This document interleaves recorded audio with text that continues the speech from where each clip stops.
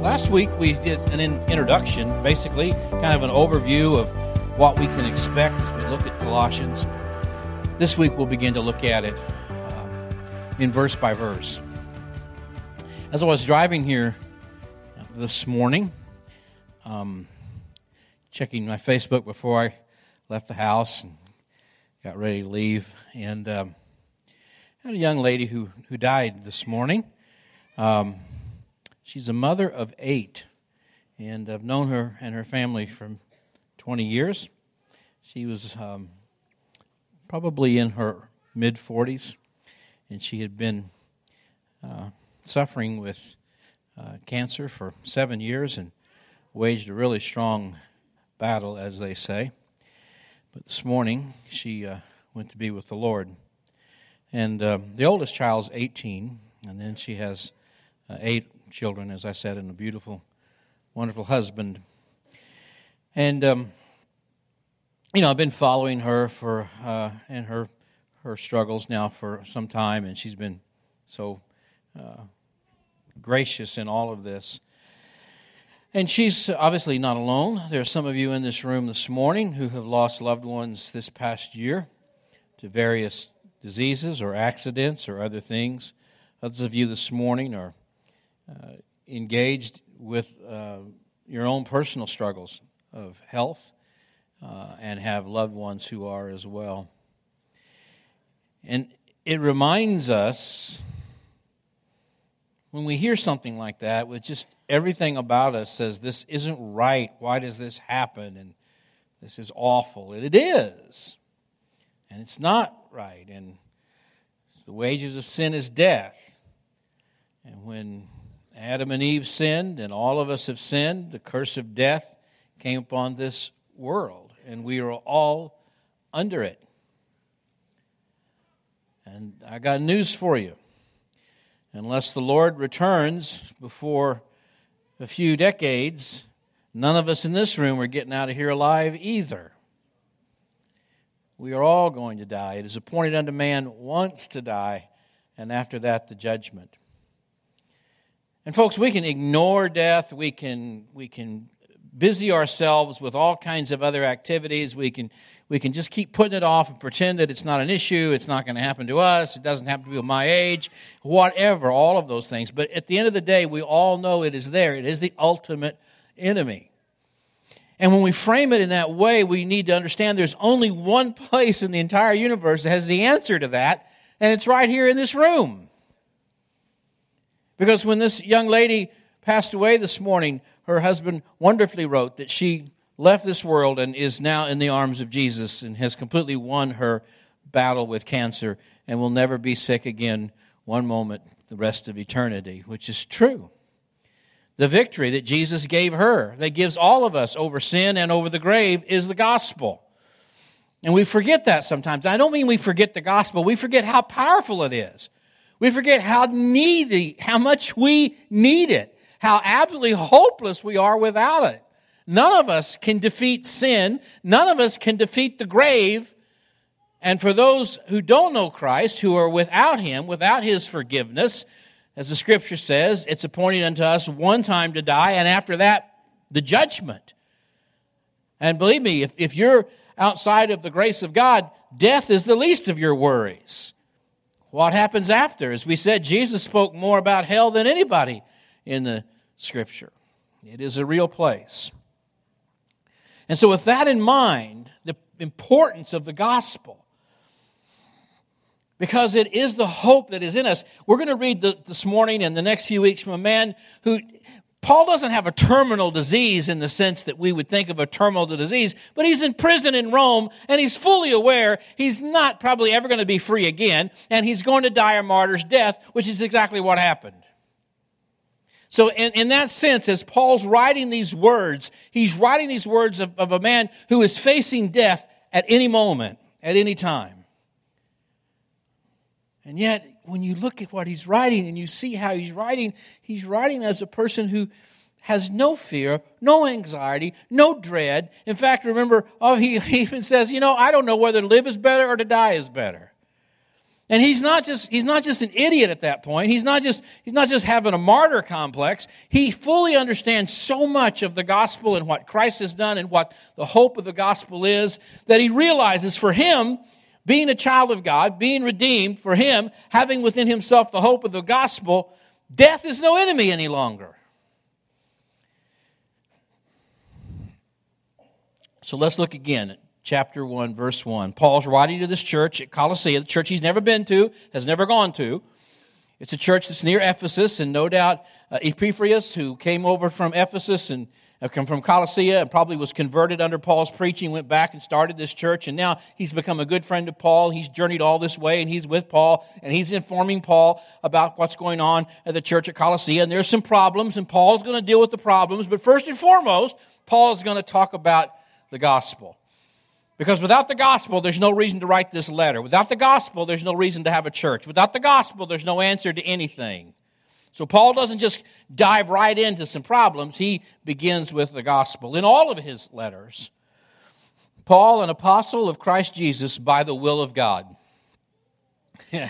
Paul's not an apostle because he chose to be, because he wants to be, because his parents thought it was a good idea, because it seemed like a good career choice, because he wanted to help people, because there was a great need. Paul's an apostle by the will of God. And listen, God has a plan, literally, and a purpose for your life. And as I've said so many times, the question isn't, how do I find God's will for my life? The question is, how does my life flow into God's will? That God has a purpose and a plan for you.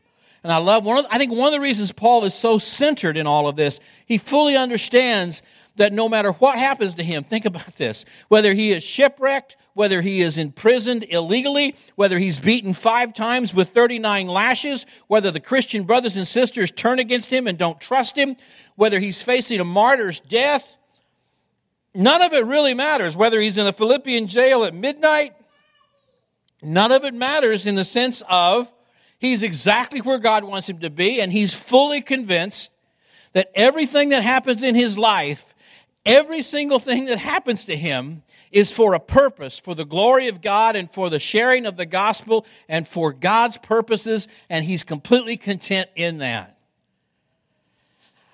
Man, you can face any suffering in life if you know it's for a purpose, a right purpose. If you got a phone call in the middle of the night and you're a parent and you have a school or a teenager or a young adult child and it's the hospital and they say your child's been in an accident and they need a kidney right away and you're the only one that can give it, you're not going to lay in the bed and go, I don't want to get up right now.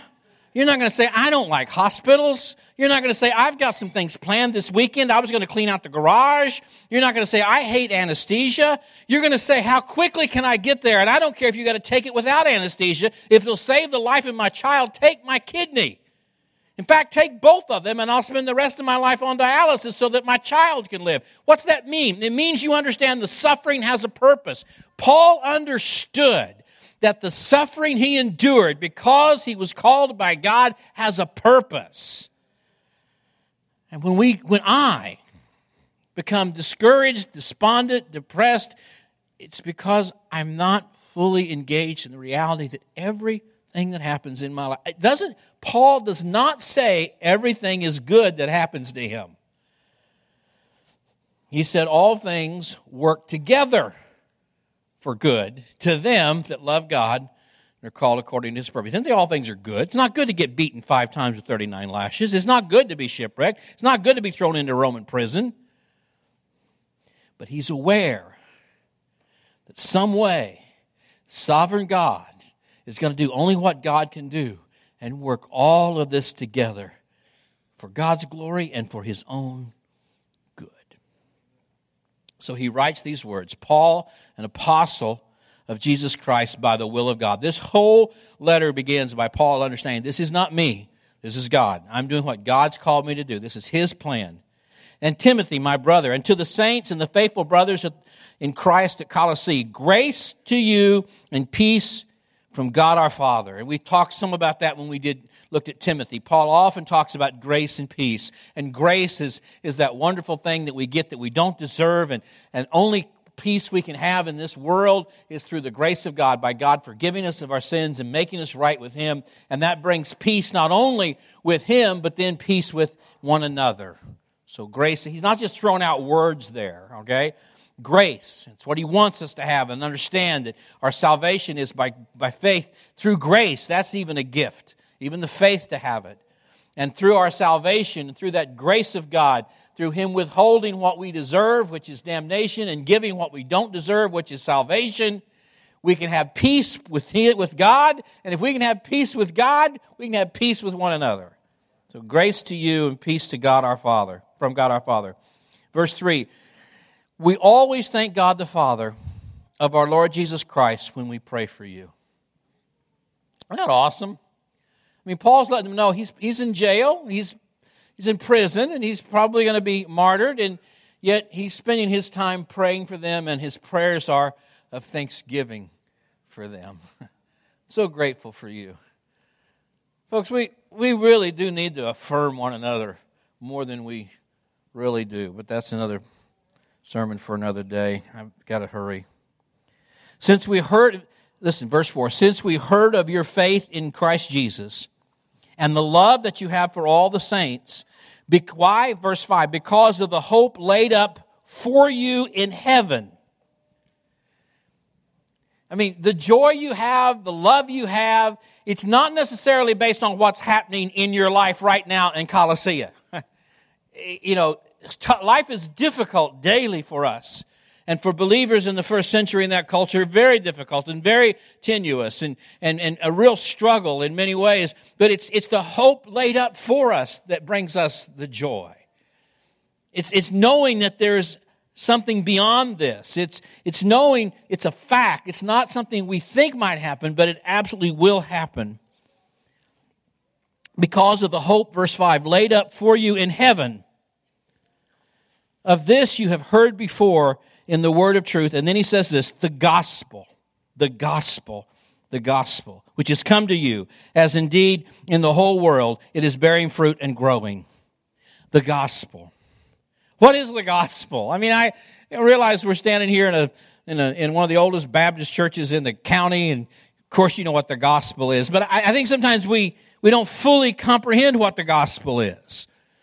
I think for many of us who've grown up in Baptist churches and evangelical churches, the gospel is the thing when we came to know Jesus. It's the prayer we prayed. It's walking down the aisle. It's acknowledging that I'm a sinner and I need Jesus to save me, and being baptized. Okay, that's the gospel, and now I move on with my life.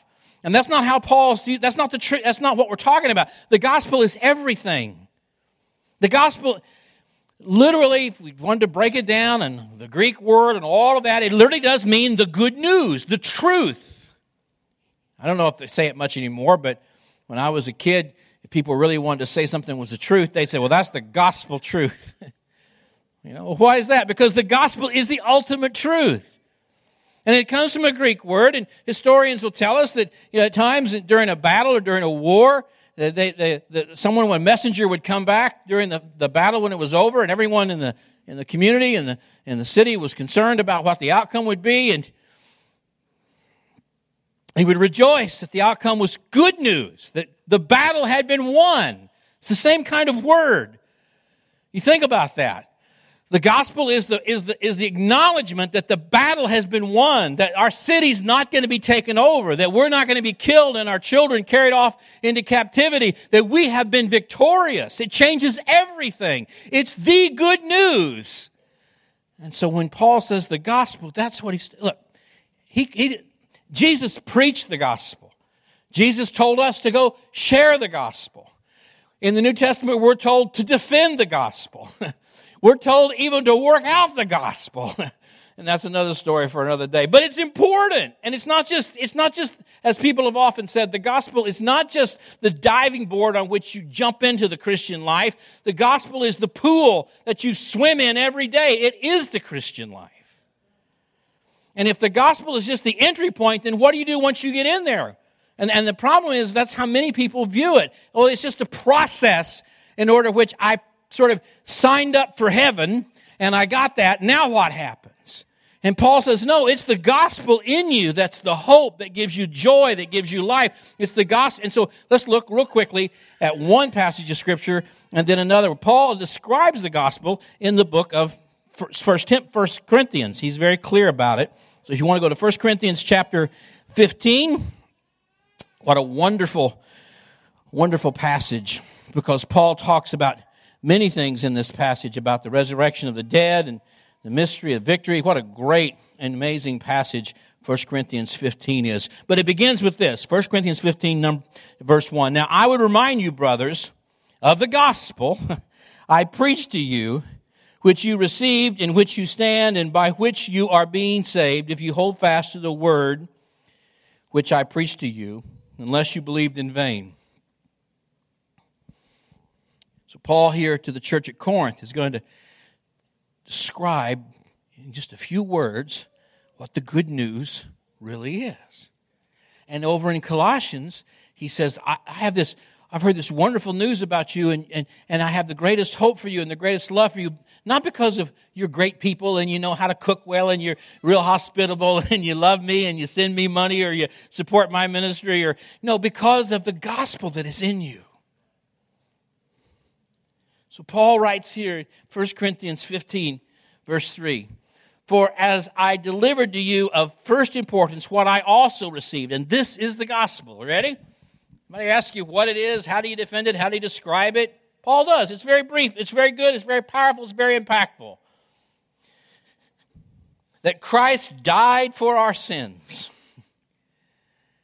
There's some people who don't want to talk about the atonement. There's some people who, now, you know, if you've been in the Baptist church all of your life and you've been Baptist, the atonement is normal for you. But there are some who say, well, the atonement means that God punished Jesus for things he didn't do. That's not fair. And that's us taking our human aspects and applying them to God. And God became Christ. He became flesh. He dwelt among us and he bore our sin. And you can't remove the atonement from the gospel. And Paul labels it here from the very beginning that he died. Why did he die? For our sins. Now, without getting too deep in the woods, some people say, well, he died as a model for how we're to live, to love, to be sacrificial in giving, and that's true. I mean, we look at the love that Jesus has for us, and he's willing to die for us, and that motivates us to love him and love one another. But that's not the primary reason he died. Paul doesn't say here he died so that we would be motivated to love each other. He said he died here because we have a sin problem. He died for our sins.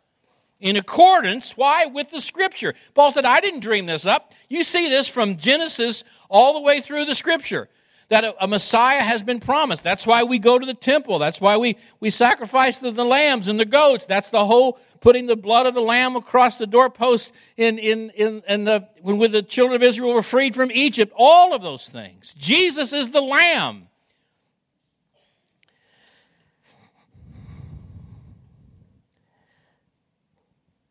Christ died for our sins in accordance with the Scripture, and that he was buried. I mean, he went in the ground like we're going to. He died like we're all going to unless Jesus comes back while we're alive. He was buried in the ground, but unlike us, he rose on the third day. Again, Paul says, in accordance with the Scripture. And then he appeared to Cephas, and then to Cephas, and then to the 12, and then to more than 500 brothers at one time, most of whom are still alive, though some have fallen asleep. And then he appeared to James, and then to all the apostles, least of all to me, Paul says, as one untimely born, for I am the least of the apostles. But Paul makes it clear here, the gospel is that Jesus came, he lived, he died for our sins, he was buried, he rose on the third day, and he sits at the right hand of the Father, and he makes intercession for us, and that's the gospel. So how does that change my life every day? Well, I'm glad you asked. Because we're really not going to fully comprehend and get the blessing of Colossians until we fully understand a really good picture of the gospel. And listen, there are great pictures of the gospel all throughout the Scripture. And we could go to many different places and find them. In fact, you have a hard time not finding them in many ways. They're everywhere. And I had you and I look at this together a few weeks ago, but I want us to see it again. So if you have your Bibles, turn to 1 Samuel 17. The hope that Paul has and the joy that he has for the Colossians. Now, he's going to get into some stuff pretty quickly with the Colossians, where there's going to be a lot of correction that need to make and things like that. But he begins with this wonderful foundation that they have received the good news. They are recipients of the gospel, and that they can love each other and be content in this world because of the hope that's laid before them because of what Jesus has done for them. So let's look at what the gospel looks like in our daily, how it changes our life.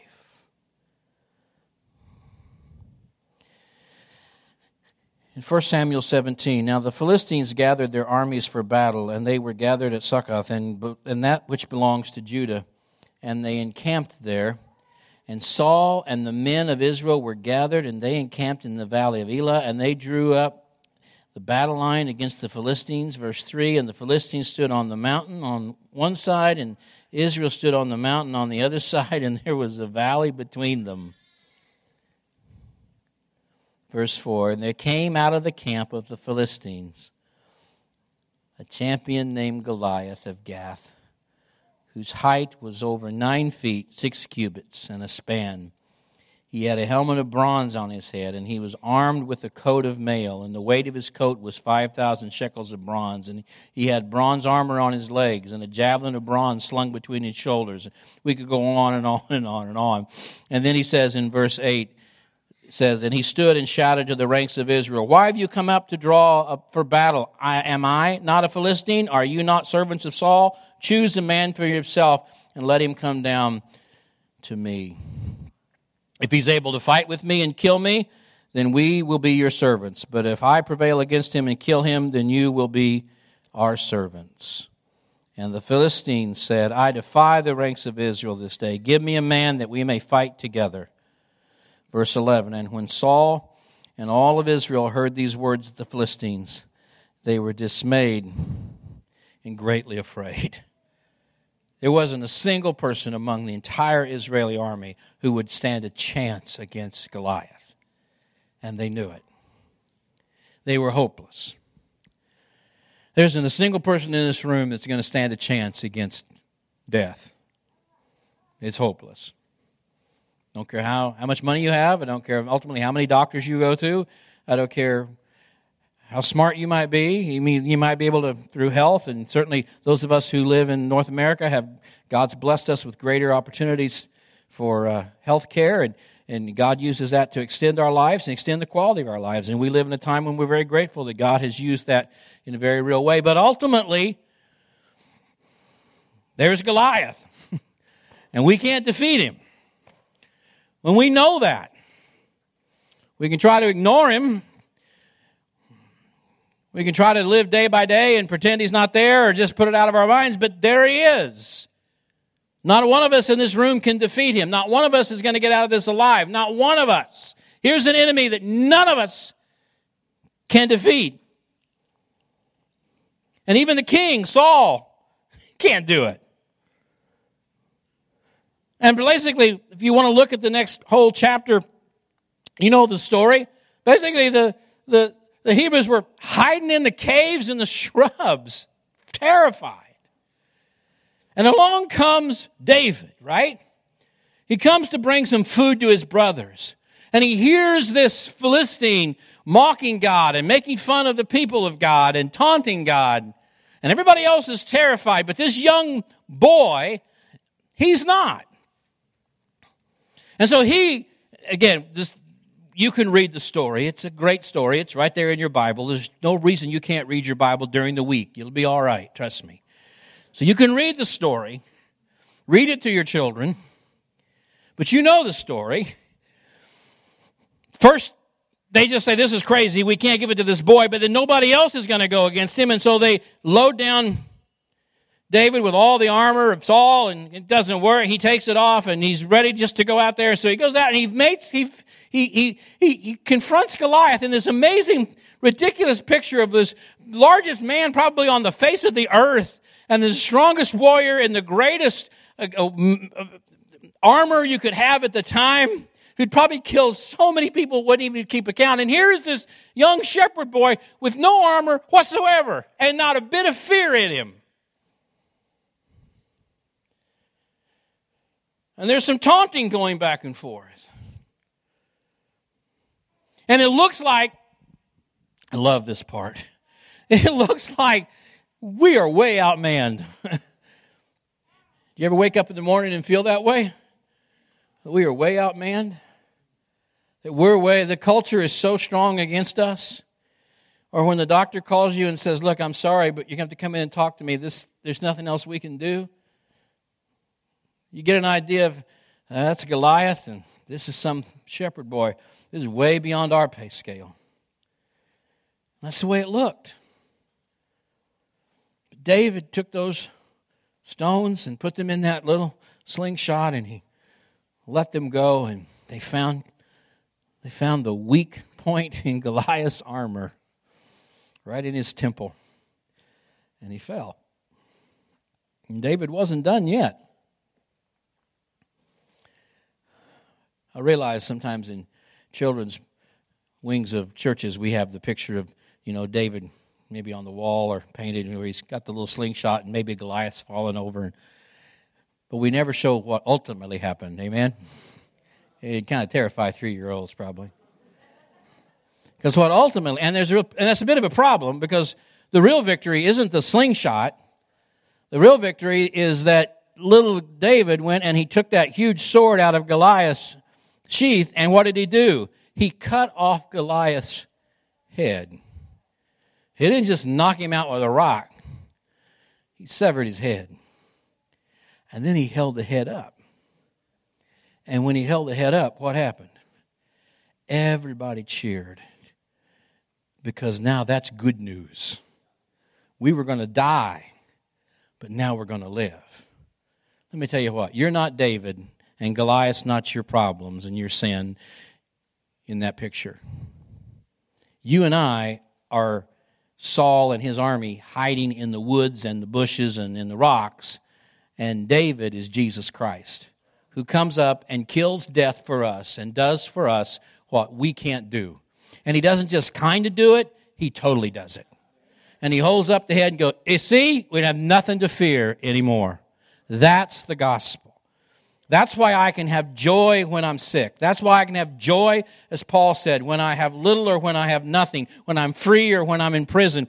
To live is great, to die is great. There's nothing, because Jesus has already won the victory. And he tells the Colossians, we're going to begin this letter, I'm thanking God for you because of the gospel that changed you, the good news that you embrace that is in you, the hope of glory. And when you wake up every day and you realize the battle has already been won, the victory is already ours. And when Paul writes to the Corinthians in that passage I was reading just a moment ago about the gospel, they're concerned about death. They see some of their loved ones dying, and they think, well, if Jesus is able to raise people from the dead, if he was able to raise from the dead, why then must we die? And Paul writes these amazing words to the church there in Corinth. Listen to this.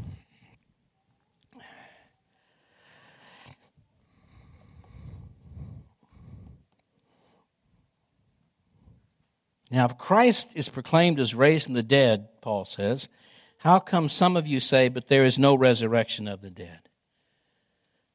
If Christ has not been raised, then our preaching is in vain, and your faith is in vain. It all depends on that, Paul said. But in fact, Christ has been raised from the dead, the first fruits of those who have fallen asleep.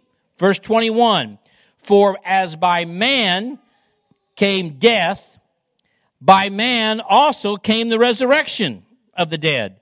For as in Adam, all of us die like Adam, we've all sinned, but this is so good and so wonderful. But in Christ, all will be made alive. Christ is the first fruits then, as his coming, those who belong to Christ.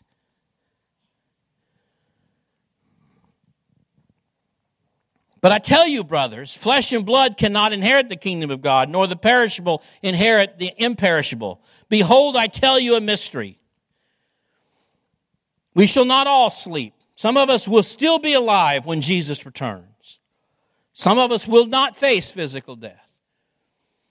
Maybe none of us in this room, but at some point when Jesus physically returns, this is what happens. We shall not all sleep, but we will all be changed in the moment, in the twinkling of an eye, at the last trumpet. For the trump will sound, and the dead will be raised imperishable, and we will be changed. For this perishable body must put on an imperishable, and the mortal body puts on immortality. And when the perishable has put on imperishable, and the mortal puts on immortality, then shall come to pass the saying which is written in the Old Testament, death is swallowed up in victory. O death, where is your victory? O grave, where is your sting? The sting of death is sin. Goliath comes out and says, nobody can defeat me. I'm going to kill you all. But the power of sin is the law. That is Goliath. But thanks be to God who gives us the victory through our Lord Jesus Christ. Therefore, my beloved brothers, be steadfast, immovable, always abounding in the work of the Lord, knowing that your labor is not in vain. Because the gospel has won. Because as we stick our head up over the ramparts of our city, and we're concerned how the battle went out there, the next thing we see is it going to be the enemy army coming to take over our city, kill all of the men, and carry off the women and children in captivity and burn it down? Or is the next thing we see a messenger shouting, good news, good news. We've won, we've won. It changes everything. The gospel changes everything. The gospel has nothing to do with you and me except that we are recipients of it. It's not because we've earned it. It's not because we deserve it. It's not because we bring anything of value to God that he needs, that he doesn't already have. It's that he looked down upon us and he saw that because of our sin, we had brought upon ourselves the curse of death and his own wrath, his holy wrath. And the only way to relieve that and to remove that curse was for him himself to become a man, to live a sinless life, and to lay down his life as Jesus in his substitutionary death and take all the sin of all who would be redeemed and lay them on his own son at one time and work out all of his holy wrath for all of our sin on Jesus. And he who knew no sin became sin for us. And then he died for that sin and he was buried, but God raised him from the dead. And he defeated Satan, sin, and the grave. And he won the battle you and I could not win. Just like David won the battle Saul and his armies couldn't win. And there isn't any cancer. There isn't any Parkinson's disease. There isn't any automobile accident. There isn't anything in this world that can separate us from the love of God. Because Jesus writes in that wonderful letter, that wonderful gospel that John records, Jesus writes these words. Do not let your hearts be troubled. I'm going to prepare a place for you. And when Jesus uses the word you there, it's not you all, it's individual. I'm going to prepare a place for, put your name there if you're a child of God. Mark, I'm going to prepare a place for you, Mark. And if I'm going to prepare a place for you, then obviously I'm going to come again and receive you. That where I am, you will be also. Because you see, Mark, in my Father's house there are lots of rooms, and I'm going to prepare one just for you. No one can take that away. Jesus said, no one that the Father has given me, no one can snatch them out of my hand. Look, I know at times we look around and we think, man, the world is so strong, the culture is so strong, we're so weak. And I know some people who deconstruct and leave their faith say, well, you know, we pray and the prayers aren't answered, we ask God and things don't happen. That's so short-sighted. Because one day, you're going to close your eyes in death. And if you're a child of God, as we said a few weeks ago, the angels are going to carry you right to heaven. And you're going to open your eyes and you're going to see the most amazing, I can't even begin to describe the glory and the paradise that awaits us. And it's real. It's not a figment. It's not a dream. It's real. And we said all the angels, we talked about the multitude upon multitude of angels singing and praising God. We're going to rule and reign forever for all eternity. As the Apostle Paul said, even in this passage he's writing to the Corinthians, brother, it doth not yet appear what we shall be. We don't exactly know what we're going to look like, but we're going to know one another. On the Mount of Transfiguration, when Jesus went there and took Peter and James and John with him, and they saw Moses and Elijah, and Jesus and Moses and Elijah were talking to Jesus. I mean, they knew who Moses was. Moses knew who Elijah was. We're going to know each other in heaven. We're going to be together. There's never going to be another sin. I don't think we fully understand what, I know I don't understand, dear ones, and neither do you, what 5 minutes of our life would be like if we weren't being attacked and tempted and dragged down by Satan. The anxiety we feel, the sadness we feel, the anger we feel, the lust we feel, the pride we feel, all of that, none of that, it is all sin. It's all Satan who never lets up. Can you imagine if we could just have 5 glorious minutes where he left us alone, yet we're going to have all eternity where I'm never going to want to sin again. That's our inheritance, and it's real. And that's the good news, and that's the gospel. And that's how we can get through this life. That's how we can be patient with one another. Because it doesn't matter, how many times do I have to say this? It doesn't matter how much you've done for anybody, how much you've done for this church. When you wake up every day and realize, without Jesus, I have no hope. But He's completely satisfied everything He needs to do in order for me to have eternal life and become a child of God and be an object of God's love, not His wrath, for all eternity. And as I said, some who walk away from their faith, or as we even saw this week with Joshua Harris, did deconstruct their faith and leave it because it wasn't working, it didn't happen, and all of that. So short-sighted. Because this is not all there is. It'd be like looking at David and Goliath going, I think I'm walking away from this because this isn't going to work out very well. Well, you haven't seen it all yet. And maybe one of my favorite passages of this is, this corruptible will put on incorruption. Someone said, I saw the other day, they said, I get tired of hearing people say, the church is full of hypocrites. No, we got plenty of room if anybody else wants to come. We got empty seats. We can take all the hypocrites we need. Because every one of us is a hypocrite. We're all sinners. We're all messed up. Some of us are a little more civil than others, but we're all sinners. We're all messed up. Every church has problems. Every church struggles. Every church, look, you live in the world I live in, you deal daily with dying and struggling churches, and they all have problems. But here's what I do know.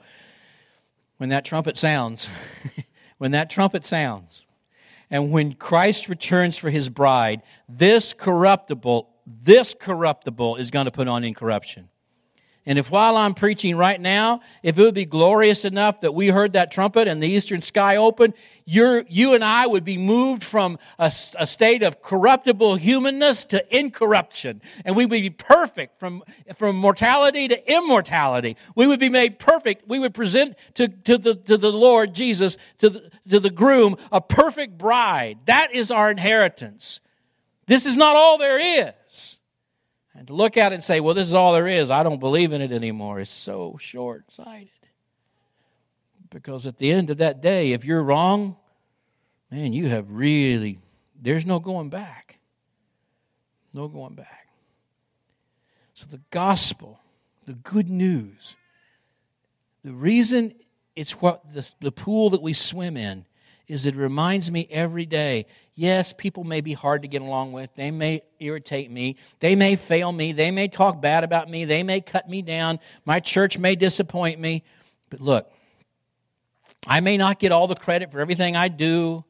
But look, if it weren't for what Jesus did for me, is doing for me, and continues to do for me, I would have no hope.